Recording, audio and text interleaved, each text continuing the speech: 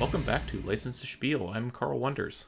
And I'm Thad Haight. Today we're going to be discussing the first Pierce Brosnan entry in the Bond franchise, GoldenEye.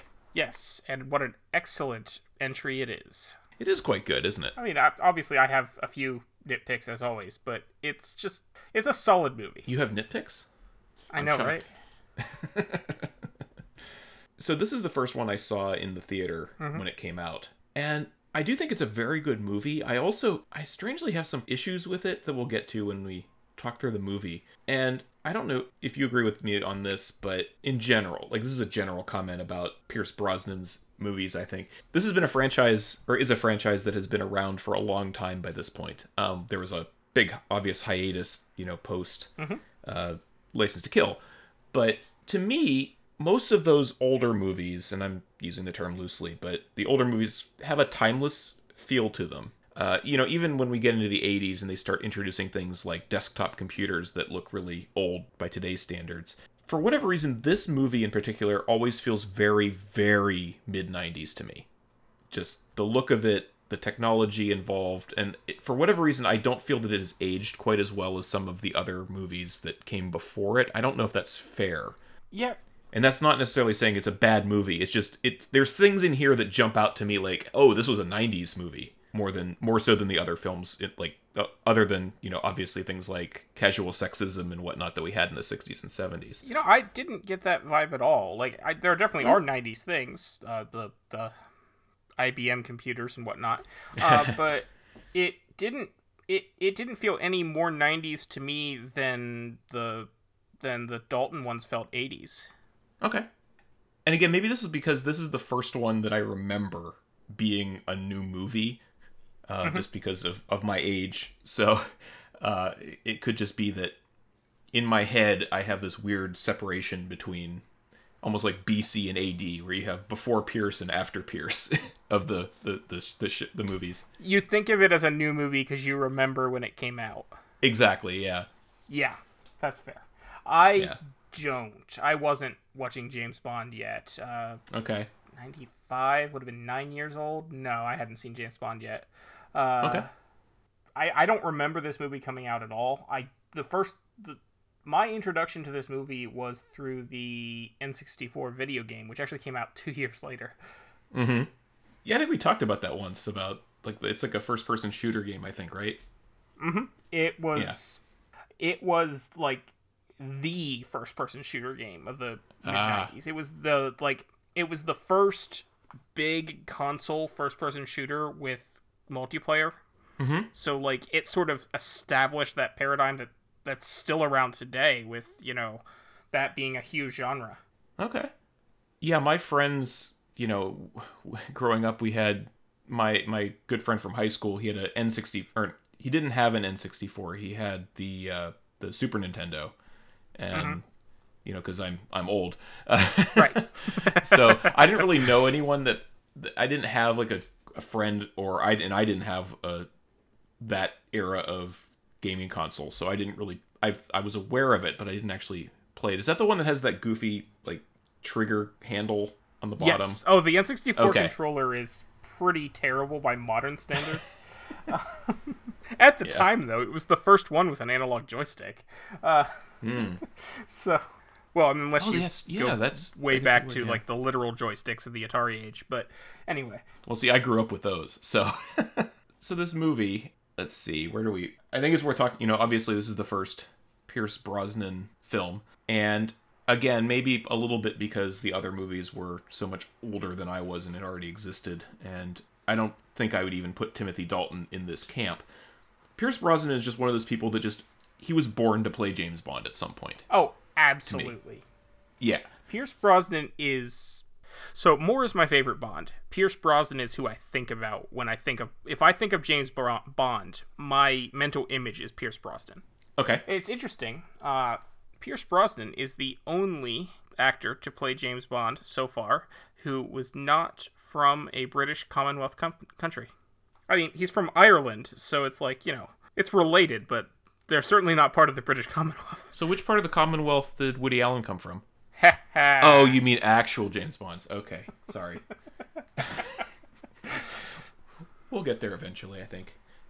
Must we? That's going to be a fun watch. Because Lazenby was from Australia, so yes, that's right. So Brosnan was not the first Bond who was not English, but English. Connery is Scottish, and Brosnan is not the first Bond from the UK, but not from the UK. But Australia is part of the British Commonwealth, so that's interesting. So we need to get like a Canadian to play Bond next, I guess, or a Jamaican. Yeah. That would be interesting. So it's also interesting. We talk about the long period of time between License to Kill and GoldenEye. Here we are in 2020. Last week, I made the incredibly quick to be corrected statement that I think No Time to Die is still going to come out in November of 2021. Literally. Nope. 2 days after I said that, there was an announcement that it was no longer going to come out in 2021. So what do you think the odds are that it really will come out Easter of 2021? Or I'm sorry, November 2020 is what I was meant to say. Right. Yeah. That's anybody's guess. What movie comes out in Easter? That's kind of weird, isn't it? A little weird, yeah. At this point, I'm not going to make any more guesses about what may or may not happen vis-a-vis things that shouldn't really happen during a pandemic, because it changes constantly. I honestly don't know. So GoldenEye. But anyway, this movie that we should be talking about. Yep. So you wanted to talk about the gun barrel music, I think. Yeah, it sounds different. It's not the same. It is synthesized, and it doesn't sound the same as it does before, and it also makes me think of the video game. Okay. Basically, the N64 video game, which I will mention many times in this episode, uses the movie soundtrack. And that was a big thing because, like, before that era of consoles, you really couldn't have, like, actual music. Mm-hmm.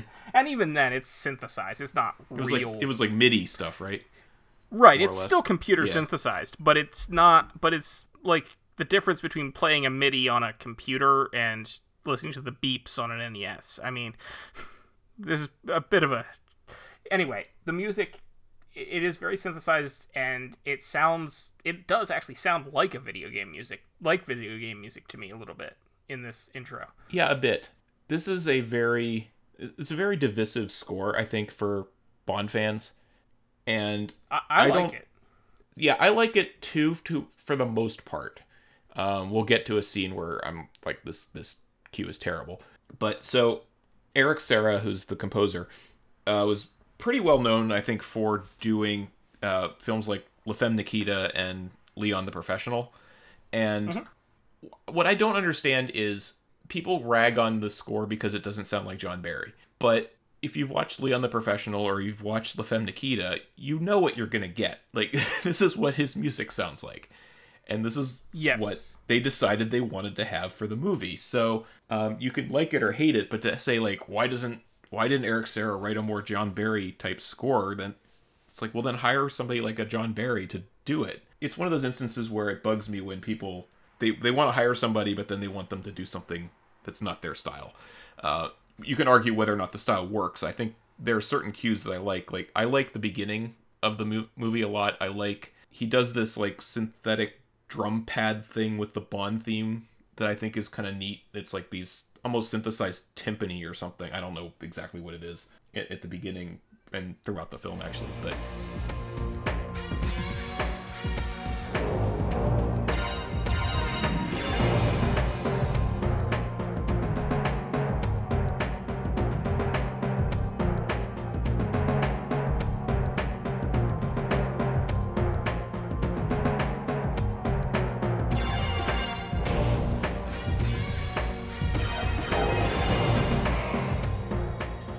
I think it's fine. It's not one I listen to a lot, but I would listen to it probably over the Marvin Hamlish score from The Spy Who Loved Me. Yes.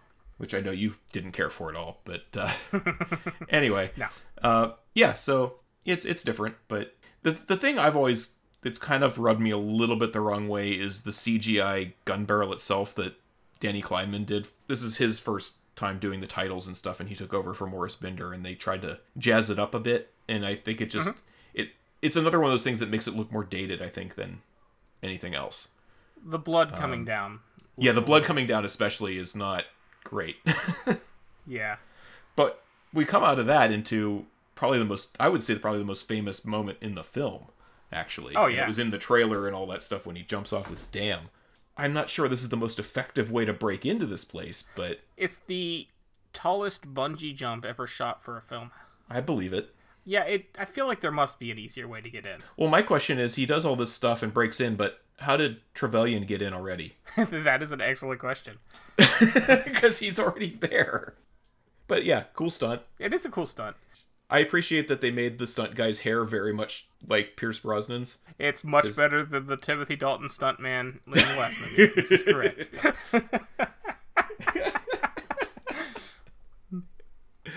Oh, God. Wearing the second Doctor wig. Yes. So, this bathroom is disgusting.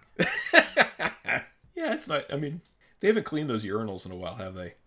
No, Plus, I don't think the guy washes his hands. he does not. No. Also, anyone who's played the video game knows that the real way to do this without getting detected is to shoot the guy with the silenced gun from inside the vent. Ah. So this is a level of the game. Yes. The game, for the most part, follows the movie very faithfully. Okay. They actually took the various sets of the movie, designed them in the video game, and then made up the way that the game uses the sets. Mm-hmm. Instead of plotting out the entire process of the game and then making the set, they actually designed all the levels first based on how they were arranged in the movie. And then we're like, okay, let's make the game fit this. Interesting. Okay. Yeah, so the game follows it very well. Interestingly, there's an entire level before he jumps off the dam of him, like, getting to the dam and fighting some Russians on the way there that obviously didn't happen in the movie. But yes, for the most part, yeah. And the entire, like, whenever I watch this movie, I'm like, oh, I remember that part. I remember doing that part in the game. Yeah. It's weird because I played the game first. So okay, that makes sense. So this is like a chemical research facility, right? Like Yes. chemical weapons or something. How much meat do they eat in this place? A lot, apparently. Because there's that shot of like that always kind of throws me of the guy in the beef locker or something that. I mean, I don't know what you call it, like the giant Meat walk-in locker, refrigerator I think, is freezer. what you would Meat normally locker, call yeah, it. yeah, not the beef locker.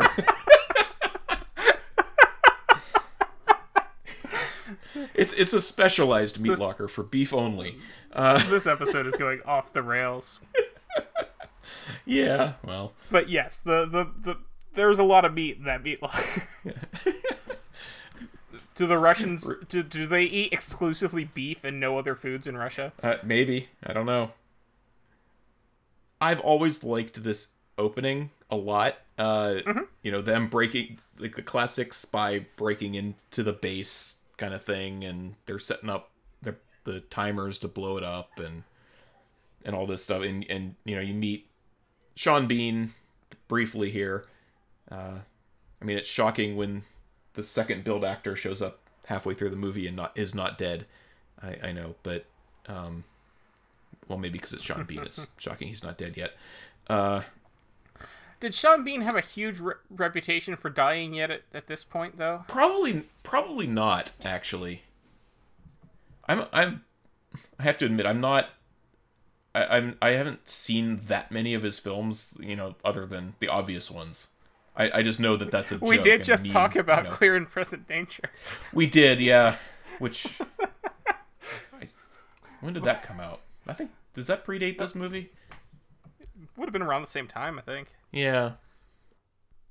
I think Sean Bean, certainly in England, was probably best known at this time for the Sharp series, which he does not die in. No, he does not. Probably not in the U.S. That never was as popular over here, but No. I mean, I don't think. I feel like the reputation that Sean Bean always dies really started. Like, obviously, there have been plenty of movies where he dies, but like the whole the whole, sort of almost meme-like status of Sean Bean always dying started with Lord of the Rings. Probably. I mean, I always liked the Honest Trailer joke where they said, all these people are in mortal danger, but only Sean Bean dies.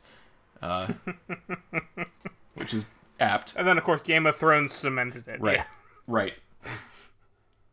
Man, that was so fun to see the reactions of people on the internet who hadn't read the book. Well, and I was like, well, it's Sean Bean, so why are you surprised? But anyway, so I have a question about this whole. Well, I have several questions actually. Sure. So we ultimately find out that Sean Bean is up to no good in some way or another that's not really quite explained here. Like, what is his end game in this at this point? Do we know? I don't know that he was up to no good yet at this point. I think he was still actually... The impression I always got was that, like, he turned after this. But at this point, he really was still was a loyal agent of the British government. Well, okay, but then why did Arumov shoot him with a blank? That's... Because he fakes his death here. Which also confuses me, because I guess Arumov put one blank in his gun because then he shoots another guy later and he kills him, so... Oh yeah, he does shoot him right in the head. You're right. Yeah, and, we're jumping to the middle of the movie, but when he comes back... in real life, that, even with a blank, that would still kill you. Oh, yeah, yeah. Because... Or he'd at least have permanent deafness and some scarring from the powder burns and all that stuff. But yeah. There's still powder there's still something that comes out of the gun, and when it's a couple inches from your face, that would still... Yeah. Well, hold on, is that the side of his face that gets burned? No. Of course it's not. No. No, it isn't. Oh, man. But then the burn thing is another thing that gets me, because he gets mad at Bond for changing the timer on him. Mm-hmm. But Bond thought he was dead. Yeah. To be fair, Bond changed the timer before he thought he was dead. But... He did. Yeah, he changed the timer when he was still on his knees. Yeah. But I like the bit here when he hides behind the chemical cart. Like, I remember that being a thing in the theater, because all you were hearing was the squeaky wheels. Mm-hmm. That was a really good sound moment in the theater. And you do that in the game, too. Oh, okay.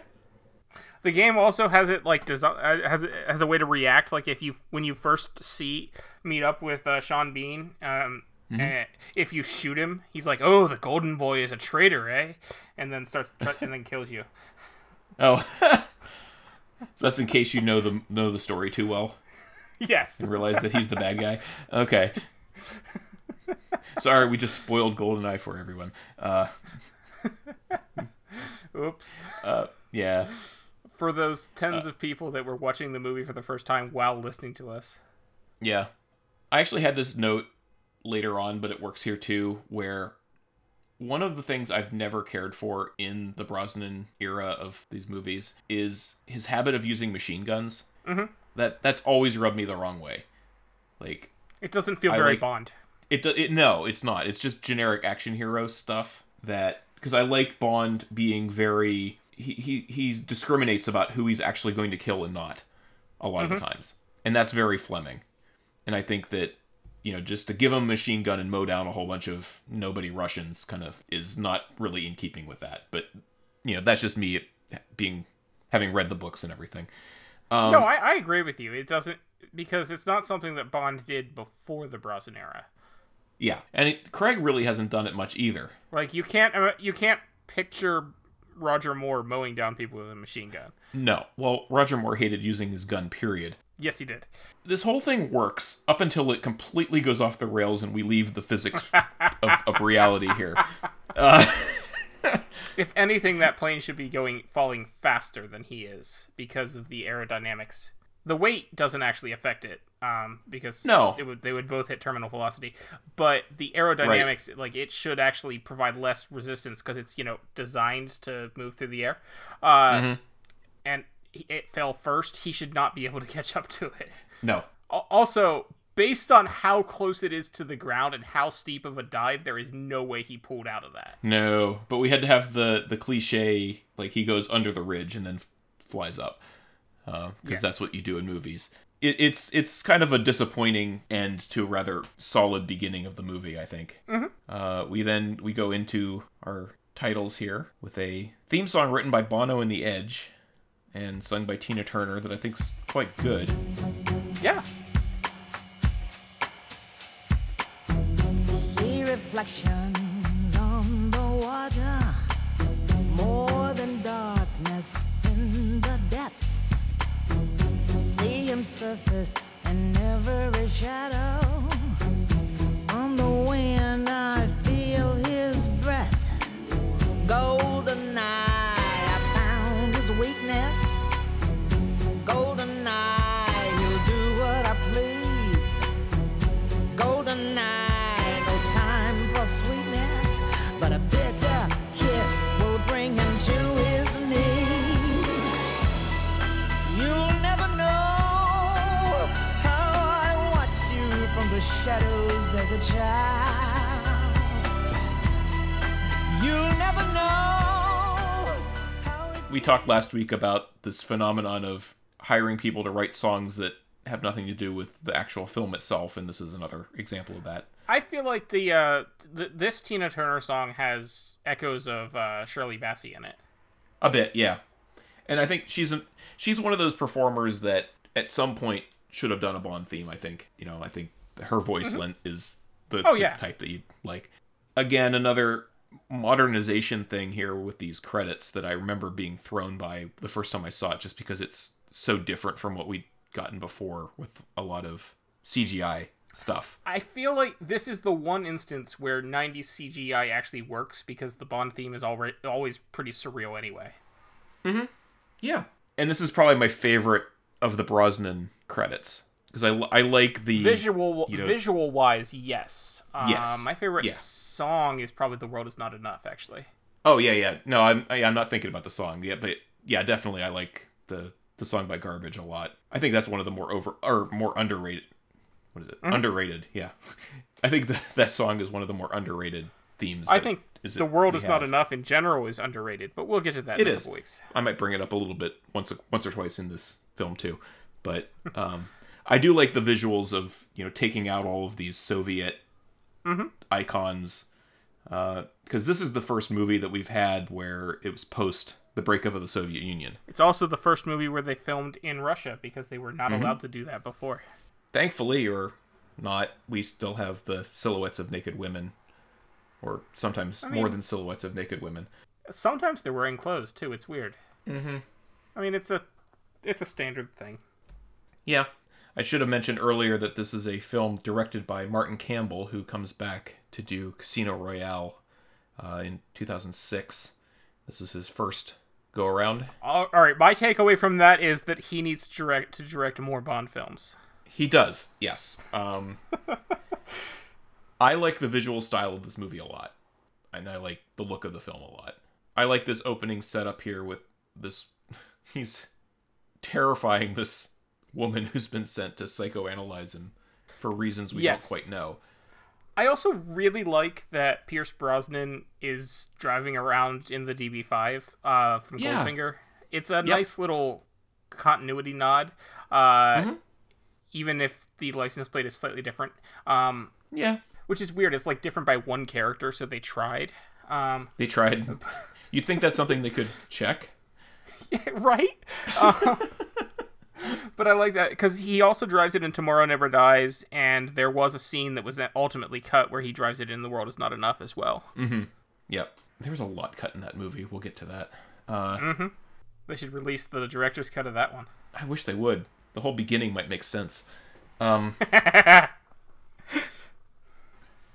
not you this don't movie. like exploding ice cubes?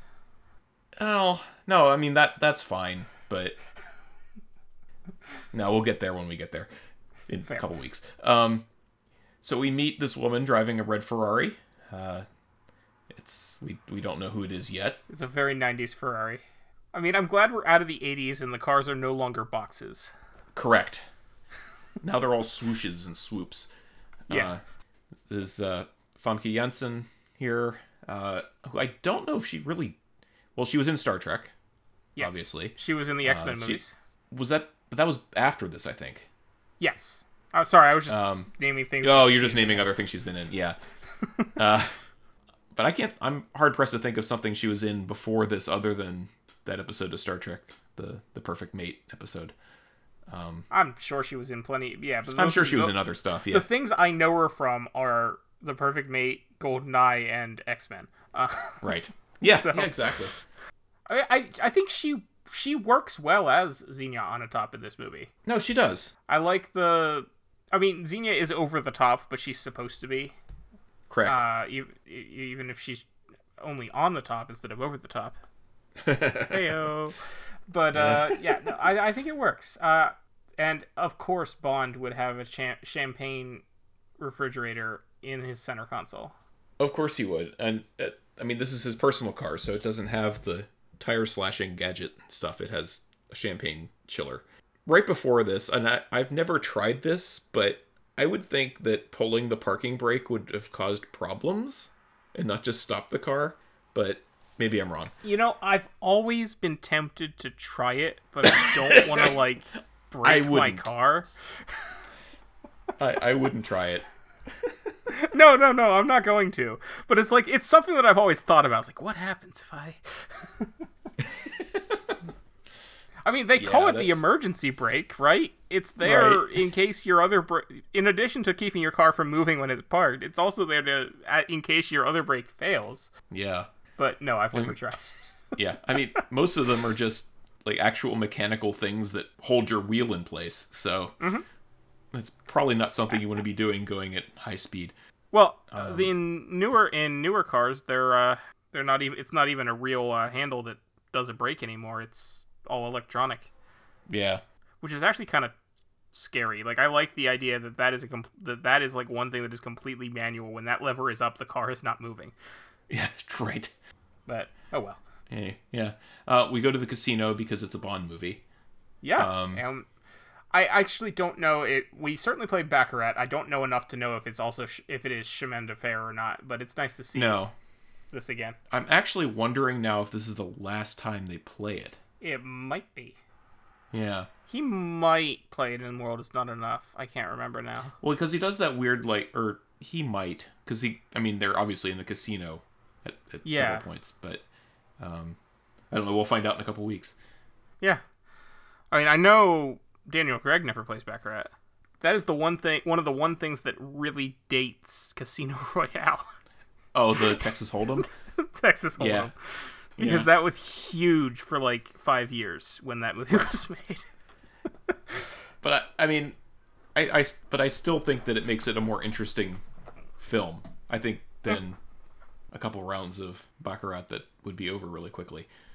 Yeah. It has also now been too long since I read the book. I no longer remember how it's played. Oh, okay.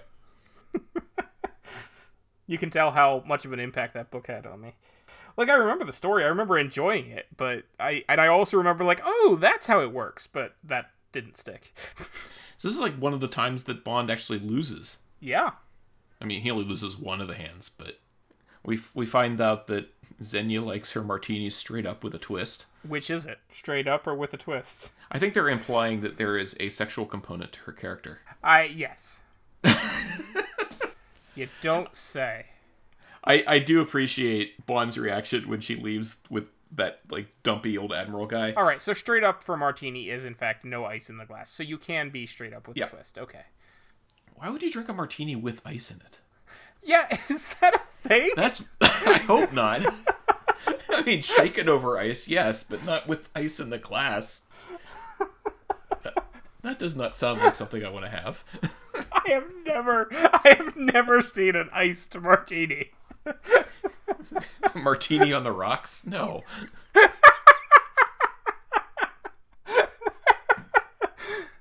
I mean, I'm not a fan of martinis in general. No, I'm not either. Anyway. So she doesn't want ice in her martini. So that's good, no. I guess. Yeah. Bond would have judged her hard if she did. He would have, yeah. I've always wondered what this weird, like, theater production is that he just walks through to go spy on them. It must have just been something that was happening and they thought it looked neat. Yeah, I would imagine. So, I would not be me if I didn't point out that the Canadian Admiral's rank insignia is wrong. Of course. So, I am not that familiar with Canadian. I learned this from reading from the wiki. I did not know this, but Okay. but it's shown with bars and a curl on the cuffs. But there shouldn't be. Basically, in 1995, a Canadian Admiral's uniform would have been one solid bar on the cuffs and 3 maple leaves on the shoulders without wings on the sleeves. Okay. But it does have the wings on the sleeves here, which the Canadians wouldn't put back on the uniform until the 2000s. Oh. So basically, they gave him a British Admiral's uniform and called him Canadian. Yeah, I was actually wondering about that because I would imagine, at least at some point, the uniforms were very similar. Yeah. And I'm wondering is this similar to the rules about American military uniforms where they have to be not quite like they can't be quite 100% accurate? Oh, I wonder. That might be. I hadn't considered that. But anyway, this admiral is not long for this world because... No, he is not.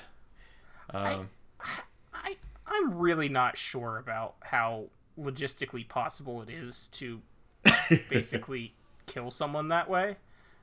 Yeah. Also, especially if your legs aren't like, the size of a normal... like, each leg isn't the size of a person, basically. I mean... If her legs were enormous...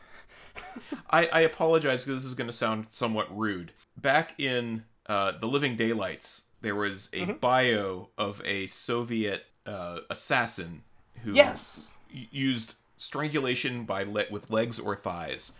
Mm-hmm. She was not a small person. No. Like, I could see her possibly being able to do that. Famke Janssen is not that large of a person. If you have that kind of strength in your legs, the muscles in those legs have to be huge. Like, we're talking bodybuilder kind of legs here. And no, she is not a bodybuilder. No. Also, not that I'm speaking from any kind of experience or anything, I've just read this in places, but it takes a long time to strangle somebody. Yeah, you totally don't have any experience with that. No, I don't know. That sounds like something that someone who strangles people would say. Exactly.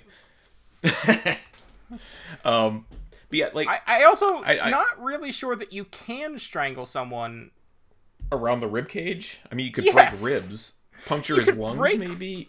You could break ribs, but could you prevent them from breathing? I mean, if you puncture his lungs, maybe. Yeah, but that's it. But he's acting as if he's being strangled. Yeah.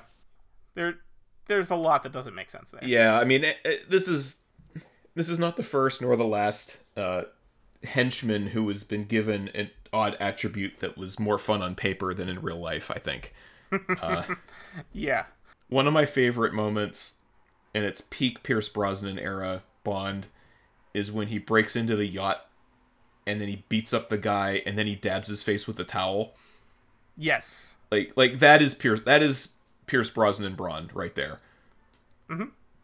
He just like, and I always wonder, like, did he just come up with that? Was that, because that's the kind of little things that he does all the time. Also, that jacket, like, wow, that jacket. Oh, yeah.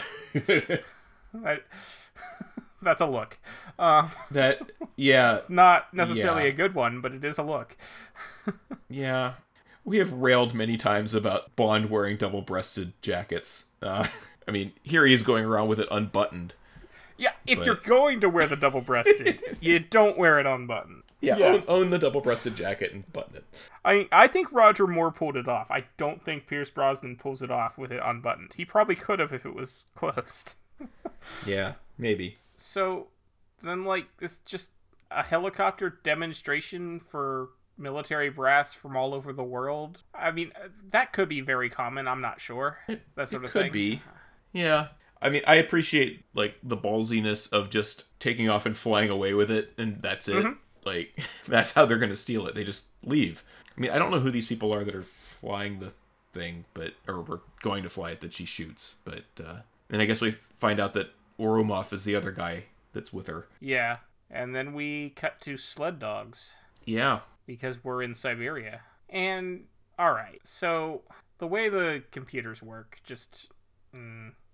Anyway, I feel a lot of times movies have no idea how computers actually work. Yeah, I was going to say, to be fair, pretty much every movie made in this era had very interesting ways that they thought computers worked. Yes. My favorite still being in the first Mission Impossible movie when he sends email and you have that animated like envelope that goes and closes up the letter and then it flies away. Yeah, and have you seen what the address is on that one? It's the email address he sends it to. Yes. That's not how email works. I don't remember what it is, but it's something insane. Like, it's just like name or something. Well, it's like Job 3:14 at max.com or something stupid like that, or... Yeah, it's Max at or Job at Job.com. Space 314. Yeah, right. That's what it is. Yeah, that's not how email works. Last time I checked, a colon is not something you can use in an email address. Well, no, because everything after the at is part of the... you can't use a colon anyway. But everything after the at is a domain name. And that's not a domain name. If it was Job 3.14, that still wouldn't have worked, because .14 isn't a legitimate domain, but it would have been better. Right. Just to keep dumping on the computers in this movie, we get... because we have a Chekhov in every movie, we get Chekhov's password hygiene here. Mm-hmm. Back when chair was an acceptable password for something. Yes, and knockers. And, yeah. I mean, at least that's long. Don't have a 5-letter password. Alright, I'm just gonna go. Like, I actually put this in my notes to ask you for later, but, like, did IP addresses work differently or something? Because why would it trace, like, across the planet to find where the computer is? It would go to different hops on the... No, that is how you would trace an IP. You would, if you did a trace route, it would show you all the different hops and where they are. So that actually is... Oh, is it? Okay. Okay. It's weird that it's done in a visual map like that instead of just showing you the addresses. Yeah. But yes, well, that's for our benefit more than anything else. Also, the map is outdated because it shows Czechoslovakia, which didn't exist in 1995. Czechoslovakia? Yes. Yes, Czechoslovakia did not exist in 1995. No. It was, at that point, it was the Czech Republic and Slovakia, which is now apparently Czechia instead of the Czech Republic. Oh, it's Czechia now? I didn't know that. Both names are correct, but, like, the Czechs actually say Czechia. Sort of like how, like, everybody's country has a long name, but nobody says the French Republic. They say France. And the idea that it, like, completely freezes up the... When what he's talking about with the spike... Spike them! Yeah, it's complete nonsense. Yeah, it jams their modem so they can't hang up. No, that is not a thing. No. You can always hang up on your end. Also, I know it was the 90s, but the FBI wasn't using dial-up. No. There was, Usenet or something, right? I mean, or government equivalent. It would have been like an ISDN line, but it would not have been It wouldn't have been a dial-up modem. Yeah. Here. Anyway. Yeah. Bang! Gun! I am invincible! We get to see a demonstration of the most convoluted system I've ever seen. With the way you, like, get the keys and you get, like, the weird, like, crystal thing and... I don't know. I also am not sure how realistic it is that the helicopter would blow out a Zippo lighter. Oh, that's a good question. Yeah, I don't know. Like, that's, like, one of the big points of the Zippo. Like, they advertise them as windproof. I don't actually think that would happen. Yeah, So I remember in the theater the moment of Xenia very much enjoying firing the machine gun being a very big laugh moment among the audience. I don't care for it too much anymore, but I think at the time it was considered rather amusing. I mean, I don't hate that point of her personality. It's like it makes her a slightly interesting henchman. Is all right. Yeah. She really likes killing people. Really likes killing people. She gets off on violence. Yeah. I mean, okay. I mean, it's a standard thing of if you want to show that a bad guy's a bad person is bad, make them, some sort of sexual deviant, and there you go. Well, that's a problem. That is a problem, yes. But in and of itself, it's all right. It works okay. Yeah. I mean, my favorite one is later when they're on the train and she's like, he's going to derail us. And the look on her face, like she's looking forward to this moment that's about to happen, I think works really well. She sells a lot of the stuff, I think. Yeah, I think she worked. Like I said, I enjoy her character. I like her better than Ourumov. Ourumov's just, he's boring. Yeah. He doesn't even have, like, a weird cadence like the last boring mission we had. Well, no one could be Steven Berkoff. Steven Berkoff is on his own planet in that movie. Yes. So they steal... They steal the key for the device, and they fire it at the research station. And, all right, we don't fully know what GoldenEye is yet when watching the movie, but we quickly find out. An EMP would not cause electronic devices to explode.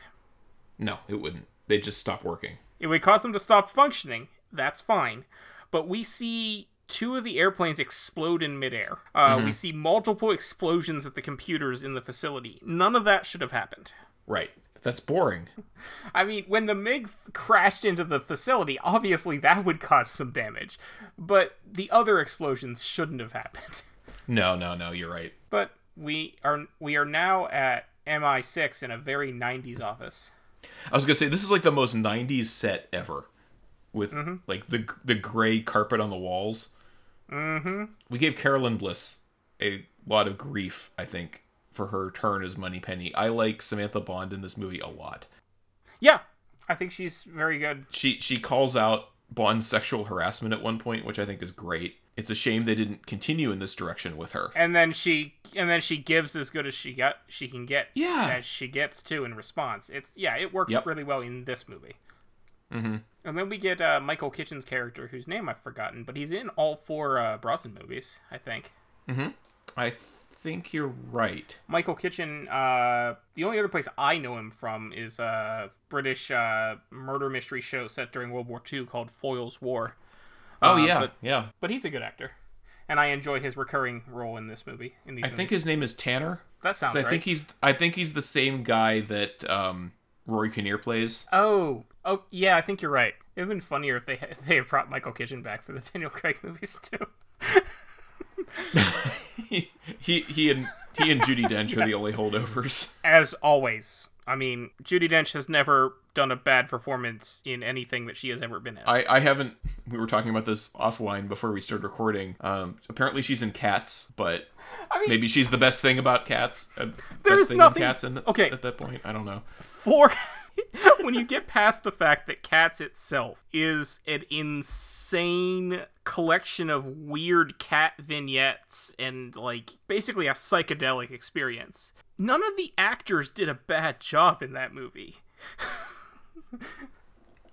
Okay. It was a little weird to see Ian McKellen licking out of a bowl of milk, but, what are you gonna do? I think they do a good job of setting up things like, they steal the helicopter, which seems kind of random. And then it turns out it's so they can fly away while all this shit's happening, or all this stuff is going on, because of the EMP. But why couldn't they have just flown away after and, like, had it hit after they had flown away? Well, they left a while ago, too. I don't know how long Natalia was hiding in the cabinet. Also, we should talk about that. That was a nice little fake out that Natalia did there by taking the screws off the vent and then hiding in the cabinet. That was good. Yeah. That was some good quick thinking, I think. Yeah. I like her in this movie. I think this whole section of the movie is... I remember when I was seeing this in the theater, and it's always bugged me a little bit about this movie, and it's sort of a Goldfinger kind of problem in a way, where Bond is very passive in this movie, it feels to me. He's around, but he doesn't do a lot. up until the very end. You know, he's watching all this stuff at Severnaya happen on the screen. He happens to be around when they steal the helicopter, but he's kind of unable to do anything about it. And then, you know, starting with him getting sent off on his mission, he's only there at the end because he keeps getting captured and led around. Yep. And that's always been something that kind of rubs me a little bit the wrong way, and it's the only time really that it happens to Brosnan. He's much more he drives the story a lot more in later films. But it's just something that really struck me this time out, where, you know, we kind of made fun of Bond not being very good at his job in Goldfinger because, you know, the only reason he's able to stop Goldfinger's plot is because Goldfinger happens to drag him around and takes him there. Trevelyan doesn't take him to the satellite dish. Like, the middle act of this movie is Bond being captured by various people and led somewhere. I mean, I don't know if you agree with that, but I kind of would have liked to see him doing more proactively. Yeah, no, I think that's a fair point. He doesn't do all that much, no. I don't know. I feel like I get invested in the story, so it still works for me. In the same way it did for Goldfinger. Oh, and I'm not saying Goldfinger's a bad movie by any means. It's a great one. And I feel like in this one, we definitely see a lot of stuff that's not shown from Bond's point of view, which is a bit of a departure from some of the other movies. Yeah, the first time I saw this movie, I felt that, and I think it was just, I was misinterpreting, or I was wrong, actually, just in my first viewing of it, where it felt to me that Bond was absent from the entire movie for a long period of time. And he's really not. No, they cut back to him a lot. But the main plot is not happening around him. He's just kind of observing. And, like, we see what happens at Severnaya, even though he's not there. And, yeah. That's a good point. I hadn't really thought about it. We definitely have more of, to make a literary comparison, we definitely seem to have more of the omniscient narrator going on here, whereas a lot of the times previously it's always been largely from Bond's perspective, if not entirely. Like, I hate to go back to Octopussy, but, you know, we find out this plot between Kamal Khan and Orlov because he has a bug in the egg and he's listening. So he's not in the room, but he can hear what they're saying. Whereas, you know, he's not around for any of the Severnaya stuff. We just happen to be there, and maybe it's a function of a more modern story where we're trying to set up Natalia to be a more prominent character, so we're going to switch points of view between the two of them, because it's really stuff from her point of view and stuff from Bond's, which is fine. I think that helps, and it gives her more to do. Yeah, it gives her a lot more agency than some of the female leads in Bond films. Right. So I like that. Yeah, I like that a lot too. But maybe that could be where this is coming from, is that it's not entirely Bond's point of view as it had been previously. Yeah. Judi Dench is so young in this scene.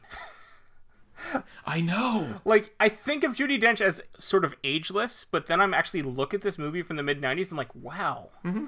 It's like this was 25 years ago or something. Yeah. I love when she calls him a sexist, misogynist dinosaur. Yes, that's amazing. I think that's such a great line. That's such a self-aware line that they wrote into this. Mm-hmm. You don't like me, Bond. You don't like my methods. You think I'm an accountant. A bean counter, more interested in my numbers than your instincts. The thought had occurred to me. Good. Because I think you're a sexist, misogynist dinosaur. A relic of the Cold War. Whose boyish charms, though wasted on me, obviously appeal to that young woman I sent out to evaluate you. Because this might be the only... And, you know, I'll find out when we watch them, because I certainly haven't seen Tomorrow Never Dies in a while. This feels like the only movie that wasn't written as just a bunch of one-liners strung together. Because certainly Die Another Day to me feels like a whole bunch of one-liners that they just strung together and didn't really write a script. Because I think it always felt to me that one of the things I disliked about the Brosnan era was that it became way too quippy for me. And maybe that's, again, the style that was in I love the one-liners, though. They're fine. Like, in this one, I really enjoyed No More Foreplay, for instance. Uh-huh. That's a good one. And when he was terrifying his psychoanalyst in the beginning, and she's like, I love a fast ride as much as the next girl, and then the car pulls up next to him, and she's like, who's that? He's like, the next girl? That was also good. Yeah. Yeah, that's a good line. Yeah. So I don't know. I you can never have too many one-liners for me. And I think I think Brosnan and Moore were the ones that really delivered the one-liners just so well. Yes. Like, I don't think Timothy Dalton, other than Salt Corrosion, which still felt more like a Moore line than a Timothy Dalton line, Yes. Yeah, I don't think yeah. Dalton had very many good ones. No, but I mean, it goes with the tone. Like, his movies were much more serious than, like, Brosnan and Moore were definitely the lighter, or the most lighthearted of the portrayals. Although I feel like that's more for Brosnan in the later movies. This movie is not all that lighthearted. No, it's not. I mean, aside from the fact you have Joe Don Baker showing up with a Muffy tattoo and stuff like that. Yeah, why? Why? Yeah, why did we have to give Joe Don Baker something to do? Not a fan. No, not a fan. However, I love Robbie Coltrane in this movie. Robbie Coltrane is great. I mean, he's good in most everything. It was funny. I actually watched this movie a month or so ago when I was on vacation with some friends, and when Robbie Coltrane shows up, like, one of my friends was like, "Who is this guy? I know I've seen him. Like, it's Robbie Coltrane. You probably know him better as Hagrid." He's like, "Holy crap!" Yeah. Yeah. But yeah, I think he's good in this, and then he comes back, and The World Is Not Enough. Yeah, and he's good in that too. Mm-hmm. I mean, I think I mostly knew him as the character Cracker. I don't know if you ever saw that British show. No, I'm not familiar. He's the star of that one. It's a good show. Okay. That's mainly where I knew him from prior to this. I don't think I knew him at all before this. Unfortunately, we jumped over the Q scene. Oh, yes. Which, again, we have the gadgets that, why do they exist? Like the telephone booth that has the airbag in it. Yeah, this is when they're just being silly and having fun. Like, they're having a conversation and then the guy just randomly goes flying backwards from his desk. Yes. For no reason. I guess the rocket launcher in in a leg cast could be practical. I don't know. I like when Bond... I do like when Bond says the pen is mightier than the sword, and he's like, "Thanks to me, it is." Yeah. And then don't say the writing's on the wall. The writing's on the wall. Along with the rest. Yes. Some of them. And the "don't touch that's my lunch" is a nice gag too, but why would an unwrapped sub be sitting on his desk? I don't know. It's gonna get all, like, the bread's gonna get all hard and stale. Poor Fred. So then Bond does fly to Russia, and he meets Joe Don Baker. Yes. And he shows him the Muffy tattoo. And so when he says, "Bond, do you do any gardening?" that's apparently a reference to the fact that Ian Fleming named Bond after a gardener. Really? Yes. I never knew what that was about. Neither did I. It was just the weirdest line that made no sense. And that's apparently why. At one point, I'd convinced myself that he was asking about, like, getting his tattoo removed. Which obviously makes no sense either. Yeah. I kind of like the stiff-ass Brit stuff a little bit, where he's like, these stupid passwords are dumb, like, why waste our time doing it? But yeah, I guess Joe Don Baker was so well liked in this movie, they brought him back. I guess he's the Sheriff Pepper of the Brosnan. He's much better than Sheriff Pepper, though. I mean, yes, but they didn't need to bring him back. No. So then Natalia goes to IBM store. Yep. With the express plan to get on a computer so she can contact Boris. But she, plays the part well, reads off specifications to the guy. One of the specifications is that they must be IBM compatible. It's an IBM store! You have to remember, like, this is back when IBM compatible was still a thing. IBM compatible yes. was the terminology for PC. Yeah, but I like doubt... you had IBM compatible and you had Mac. Yes, but... Or Apples. Well, you also had Amigas and other things that weren't compatible with anything else. Oh, and you had the Sun ones, and there was even an Atari one. I forget what it was called. But yes. Yeah, right. My point is that IBM didn't call their computers IBM compatible. No, that's true. And it's weird to go into an IBM store and ask for, Also, 14.4 modem. Oh boy.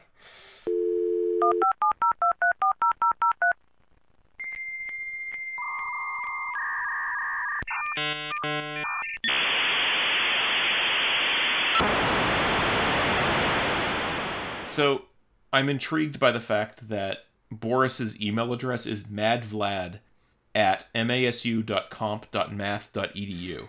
It's MOSU. But yes. MOSU, yeah, mosu.comp.math.edu. Which, to be fair, is a perfectly reasonable email address. I don't think math.edu is a real domain, though. No, but still, like, that follows... Yes, that is in fact... Job okay. 314. So math.edu does take me to a website, but it's not like a real website. I feel like Andrew Yang would have bought that by now. I'm also intrigued, and I don't know if this was even something that existed then, this SMS chat thing they have going on with avatars. Yeah, certainly not through email address. I mean, there were bulletin boards at the time. I mean, and I'm willing to let this go just because it speeds I don't need to see them sending emails back and forth. Chat programs, in 95, chat programs did exist. And chat websites, like internet chat rooms were all the rage in the 90s. Oh, yeah, no, absolutely. But just the way this is set up a little differently, yes. I do really appreciate, though, that they made a point to talk about the internet being not a new thing, but it wasn't something that was readily available if you were just, like somebody who escaped Severnaya and were wandering the streets. You had to figure out a way of getting on. Yeah. And there would have been internet cafes, too, at the time. But, yeah, you couldn't just, ask someone to borrow their phone or something. Right, exactly. I mean, how many of these movies would have been solved if they had cell phones? In 95, cell phones existed, but not internet cell phones. Yeah, No, I know they did, but yeah, this is when Robbie Coltrane shows up. And Minnie Driver does her little cameo. Yes. So... which is interesting. Why is the rear view mirror in Joe Don Baker's car rusting? I don't have an answer for that.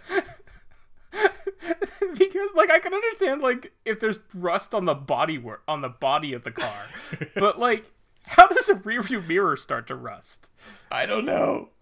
I do actually laugh at the gag, and I think it's well set up when he's tinkering with the car and he's tapping the screwdriver with the sledgehammer, and then he just hauls off and whacks it, and that's what starts the car. I think that was kind of cute. Percussive maintenance. Yeah. Yeah, and Robbie Coltrane is great. I like how he introduces Bond has the gun to him. He's like, I only know 3 men that use that gun, and I've killed 2 of them. It's pretty good. Yep.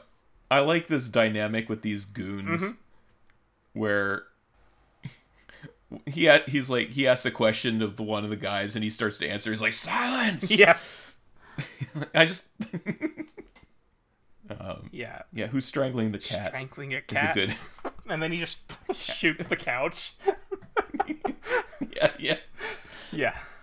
No, I love his character, and I am glad that he does return. Yeah. I'm sad they killed him. When Bond's telling him about the helicopter, and he's like, I have 6, and Bond says 3, none that fly. Yeah.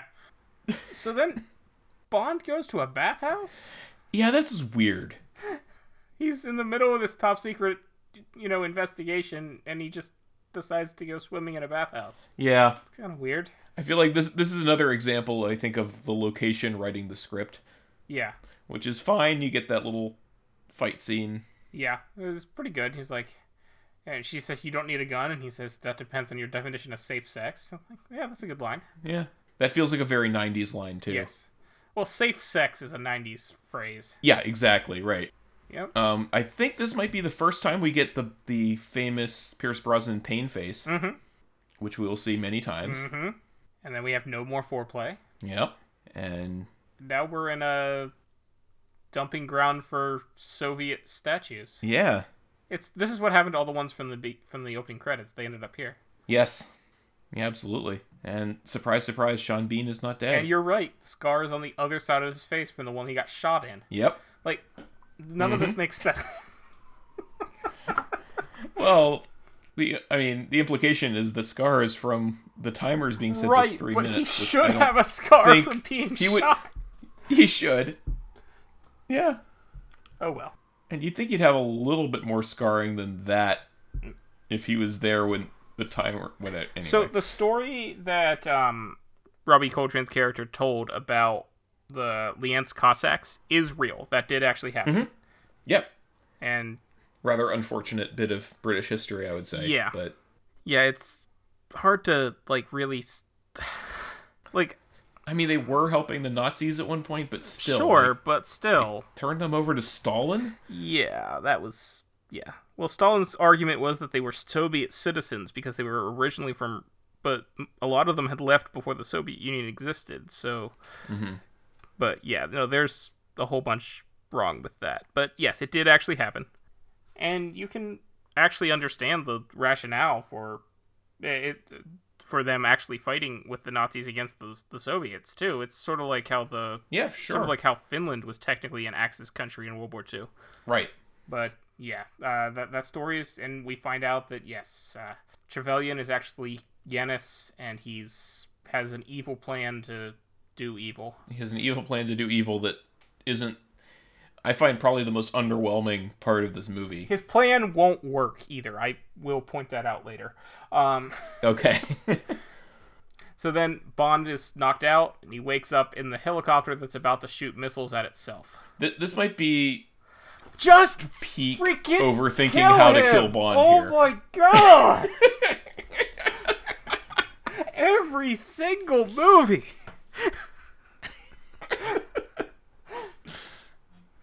Just put a bullet in his head. Right. Yeah.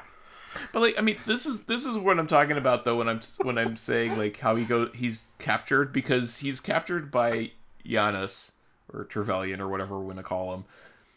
He manages to escape and then is immediately captured by the Russians and then hauled off. This shot of them taking off always reminds me of Die Hard 2. Oh yeah, yeah. With John McClane in the ejector seat. Yeah.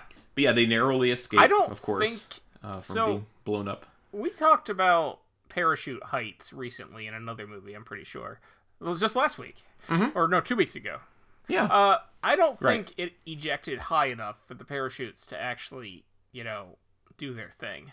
I think it would have still plummeted to Earth pretty hard. Yeah. I mean, I don't know if it would have reached terminal velocity. No. But it would have come down pretty hard, pretty jarring. Yeah. Oh, I have a moment later when it's like, yeah, they didn't survive. But now they get captured by other Russians. Yeah. These are like actual, legit Russian government Russians. And I made a note of this because I seem to remember you pointing this out with Hugo Drax. Michigan's beard is very interesting. Yeah, it reminds me a lot of Hugo Drax's beard, yeah. I'm going to shave off my sideburns, which I think is not a great look, but anyway. If you're going to shave off your sideburns, then you can't have it stick out that far to the sides of the goatee. Like, it's either goatee or full beard, but not like some sort of unholy combination of the two. He just looks Russian, I guess. And the complete lack of hair between the soul patch and the bottom of the beard also doesn't work. And I realize that's just how some people's faces grow hair, but combining that with the weird fat goatee, it's odd. But it doesn't matter. He's about to die. He's going to die because Ourumov is going to come in and shoot him. Man, Ourumov definitely gets progressively sweatier as this movie goes on. He really, yeah. he spends much of this movie, latter half of the movie, in a very sweaty state. Yeah, you're right. And we have a shootout in the archives here. Again, more Bond with machine guns, but that's whatever. And Natalia gets captured right after Bond tells her to trust him. Right, so that went well. That worked out well for her, didn't it? Yeah. Well, I mean, Q did warn him about trying to have multiple people swinging from that belt, so... That's true. And then we have the pretty memorable scene of Bond chasing the car in a tank. Mm-hmm. And the tank does some things that I don't think tanks can do. Like, it turns some pretty sharp turns. Yeah. I don't think tanks corner quite that well. No, like, the one where he, like, fishtails around a corner. Yeah. I don't think you can do that in a tank. Yeah, I don't think tanks do that. No. I enjoy when it has the horse stuck on it, and then it falls in the cars that are chasing him. That's good. That's a cute gag. We find out that the movie is sponsored by Perrier. wonder what the soldiers that are shooting their Kalashnikovs at the tank think they're going to accomplish. Yeah, I don't know. I mean, there are moments when Bond's head's sticking up out of the tank, so maybe they think they're going to shoot him. I think he probably knows better than to stick his head up while their people are shooting at him, but, you know. You would think. I mean, he does hang out down inside the tank at times.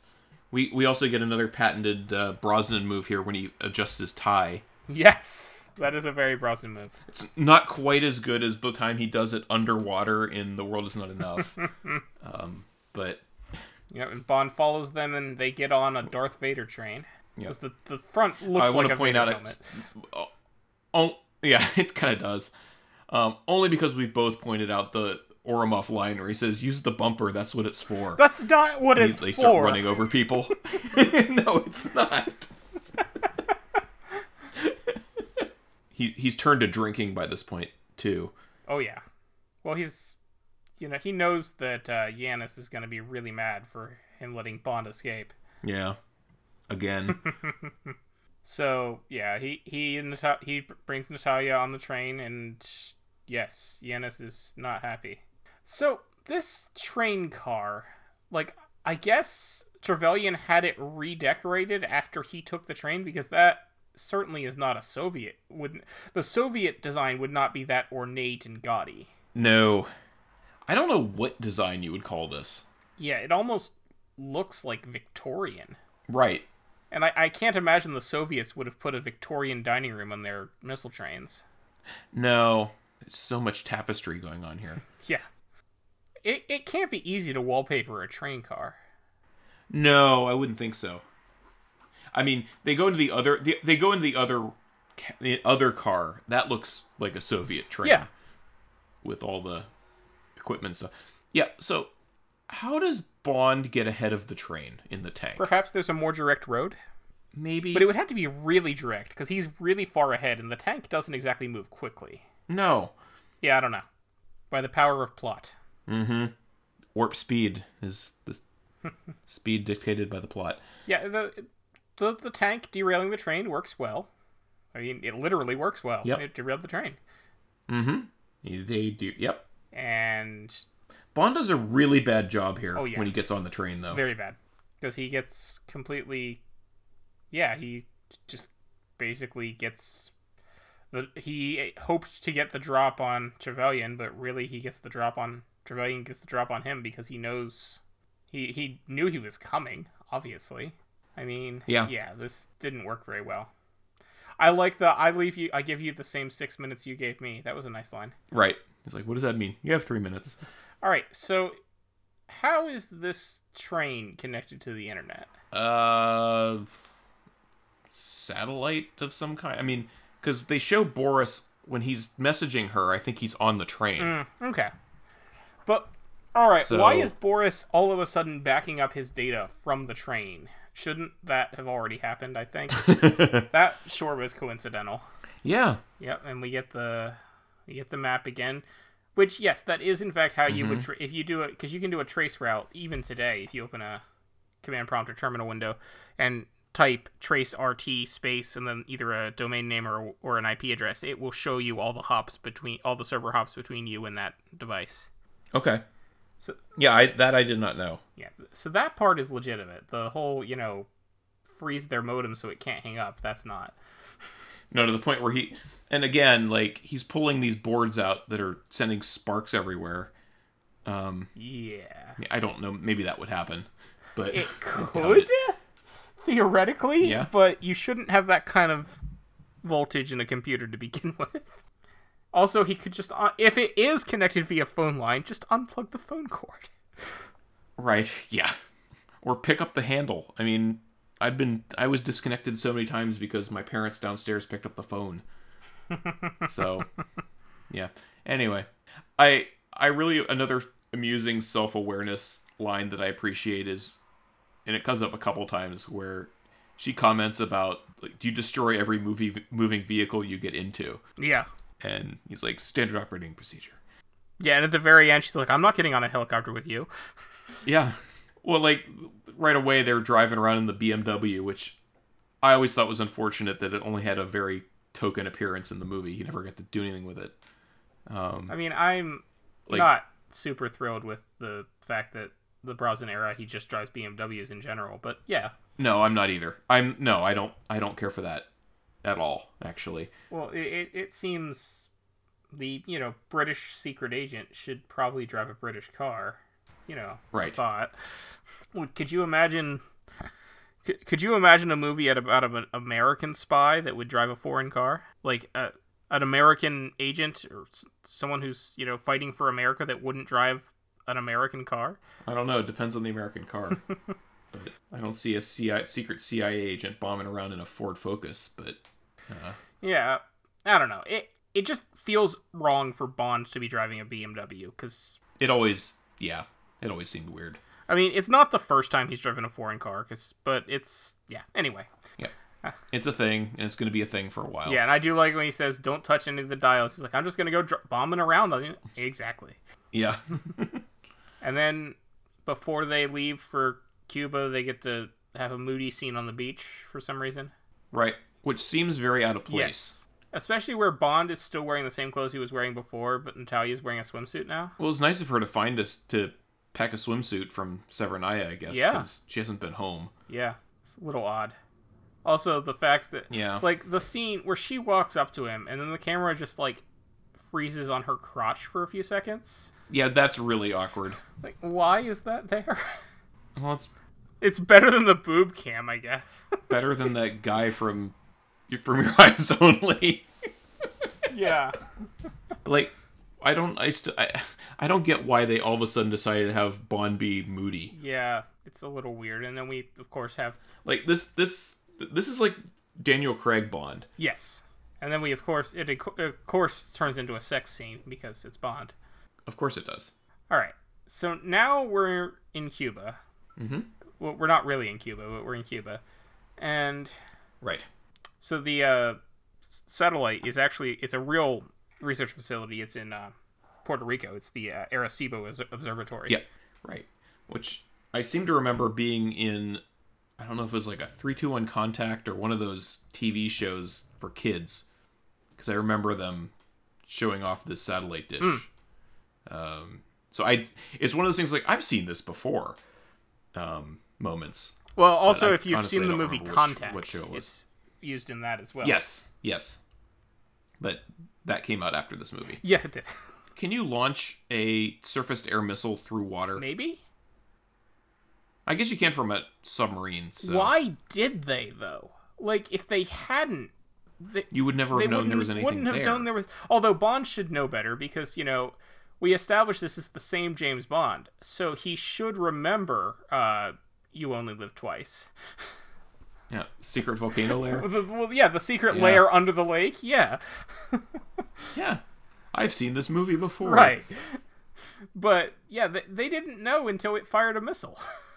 That was... Yeah. Right. That was dumb. And this is the moment. There's no way to survive this plane crash. No. I do kind of like how he passes out, though, and then wakes up to see the helicopter. Yeah, I like the way they filmed this. Mm-hmm. I think it's good. All right. So then okay, I don't buy the physics of Xenia. I'm not sure. Is it Xenia or Xenia? I think it's Xenia. I don't buy the physics of Xenia's death. Okay. She doesn't look like she's being pulled very hard into that tree, for one thing. And also, like, if it was pulling her that hard, she would have gone up and through.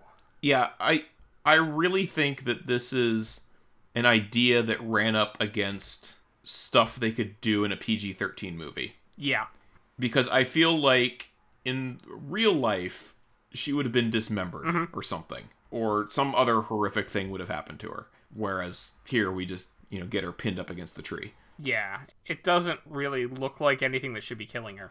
No. Plus, I've never liked the "she always did enjoy a good squeeze" line. I thought that was for me. It's the way and he does this a lot where he's looking at it, and then he cocks his head and delivers the funny line. Mm-hmm. Like he just telegraphs that a quip is coming, and it kind of it never landed for me. No, that's fair. We get some very obviously reversed footage here of them draining the lake. Because last time I checked, water going down a drain doesn't splash up into the air like that? It could, but yes, in general, no. I mean, there's definitely some footage of water going down, but some of it is... Yeah. But it's only when you get the close-up of the sidewalls that it's actually going down. Right. We find out that Trevelyan has his standard issue Bond villain army here. I don't know where they came from, but they're here. Yep. And this is when we find out he's going to be shooting the laser at London. Mm-hmm. Because he's stealing money. So, here's my thing. Okay. He's going to be stealing money electronically from banks in London right before wiping out the electricity in those banks and erasing all electronic financial records. Wouldn't that also include any record that he has this money? I guess only if the bank he's transferring it to is also in London, because if his bank is in, say, New York, wouldn't the bank record in New York register a deposit from that? And that wouldn't look suspicious at all. Well, of course not. Like, I'm just not sure that this plan would work. No, and to be honest, like, the fact that they went to all this trouble to steal this satellite and do all this stuff just to steal money, I thought was fairly disappointing. Yeah. I mean, and Bond even calls them out for it. Interesting setup, Alec. You break into the Bank of England via computer, then transfer the money electronically. Just seconds before you set off the Golden Eye, which erases any record of the transactions. Ingenious. Thank you, James. But it still boils down to petty theft. In the end, you're just a bank robber. Nothing more than a common thief. So I like that Bond is aware that this is a less than...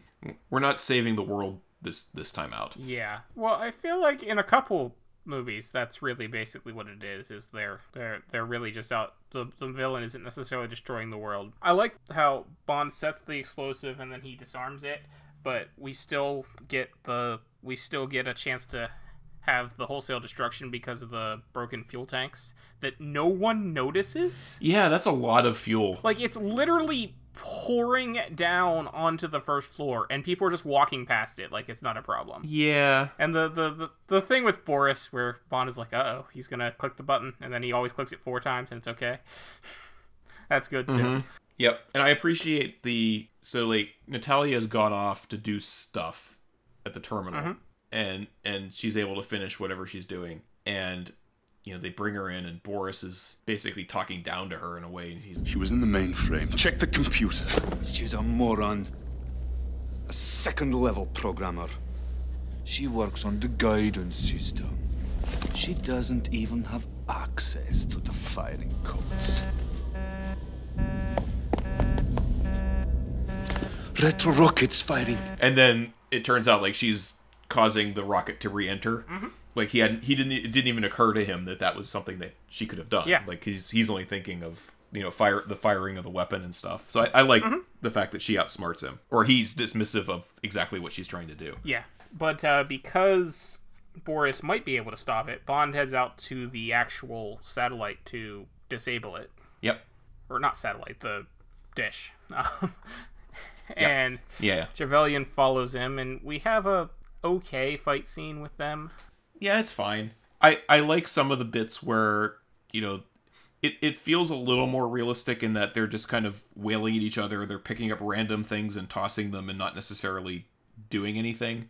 But it is just disabling the radio from moving to the position they need it to, so that works. Yeah, he does shove that thing in the chain. Which makes it explode somehow? Yeah. Always explosions with this. Well, this is James Bond. Just... Well, in all the Brosnan era, you have to blow up everything basically by the end of the movie. Mm-hmm. And yeah, you had notated this, and I agree about Trevelyan falls, which that's a good scene. Yeah, but then he survives and has the fiery radio crash on him, which was unnecessary. Yeah, I don't need that. But I do like. I don't even necessarily need to see him land. Nah, I do like when Boris survives the initial explosion and stands up and it's like, I am invincible. Because we had seen that earlier when he had stopped the FBI. And the liquid nitrogen explodes and kills him. I'm not sure how realistic that is either. Yeah.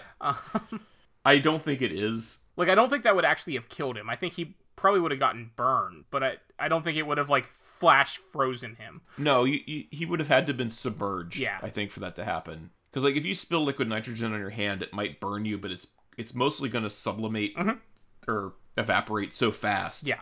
That it doesn't really. It's not on your hand at a temperature that's cold enough to really do much damage for very long. Right, but it works. It's a good Yeah. scene, and then we have Bond and Natalia making out in an apparently empty field, and then Joe Don Baker just walks in, and all of these Marines stand up, and boy, it sure is lucky that they didn't walk on any of them.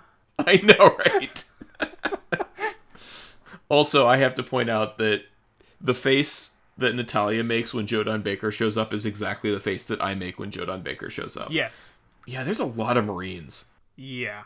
And a lot of helicopters. And, like, I feel like Yeah. this would be an international incident. In Cuba? Yeah. Yeah.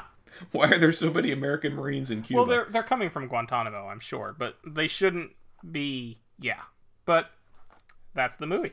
That's the movie, and then we end on a terrible Scott Walker song. Yes, we should mention that this is the last movie that Cubby Broccoli was involved with because he died after this movie, and he was not really involved in this one. He was too ill to actually do any production on it. Yeah, this is his name's at the beginning, but it's his daughter Barbara Broccoli, and then Michael G. Wilson take over as the. Well, I think his name is still producers. On every movie. No, it's like a Albert Broccoli presents blah blah blah at the beginning. Yeah, but yeah, that's Goldeneye. I think it holds up. It holds up. In 2 weeks, we'll get to it. So The World Is Not Enough has its problems. I go back and forth, but I might actually prefer watching that movie to this one, even though this is a better film. I would actually agree with that. Okay. I really like The World Is Not Enough. I have more fun, I think, with the other one.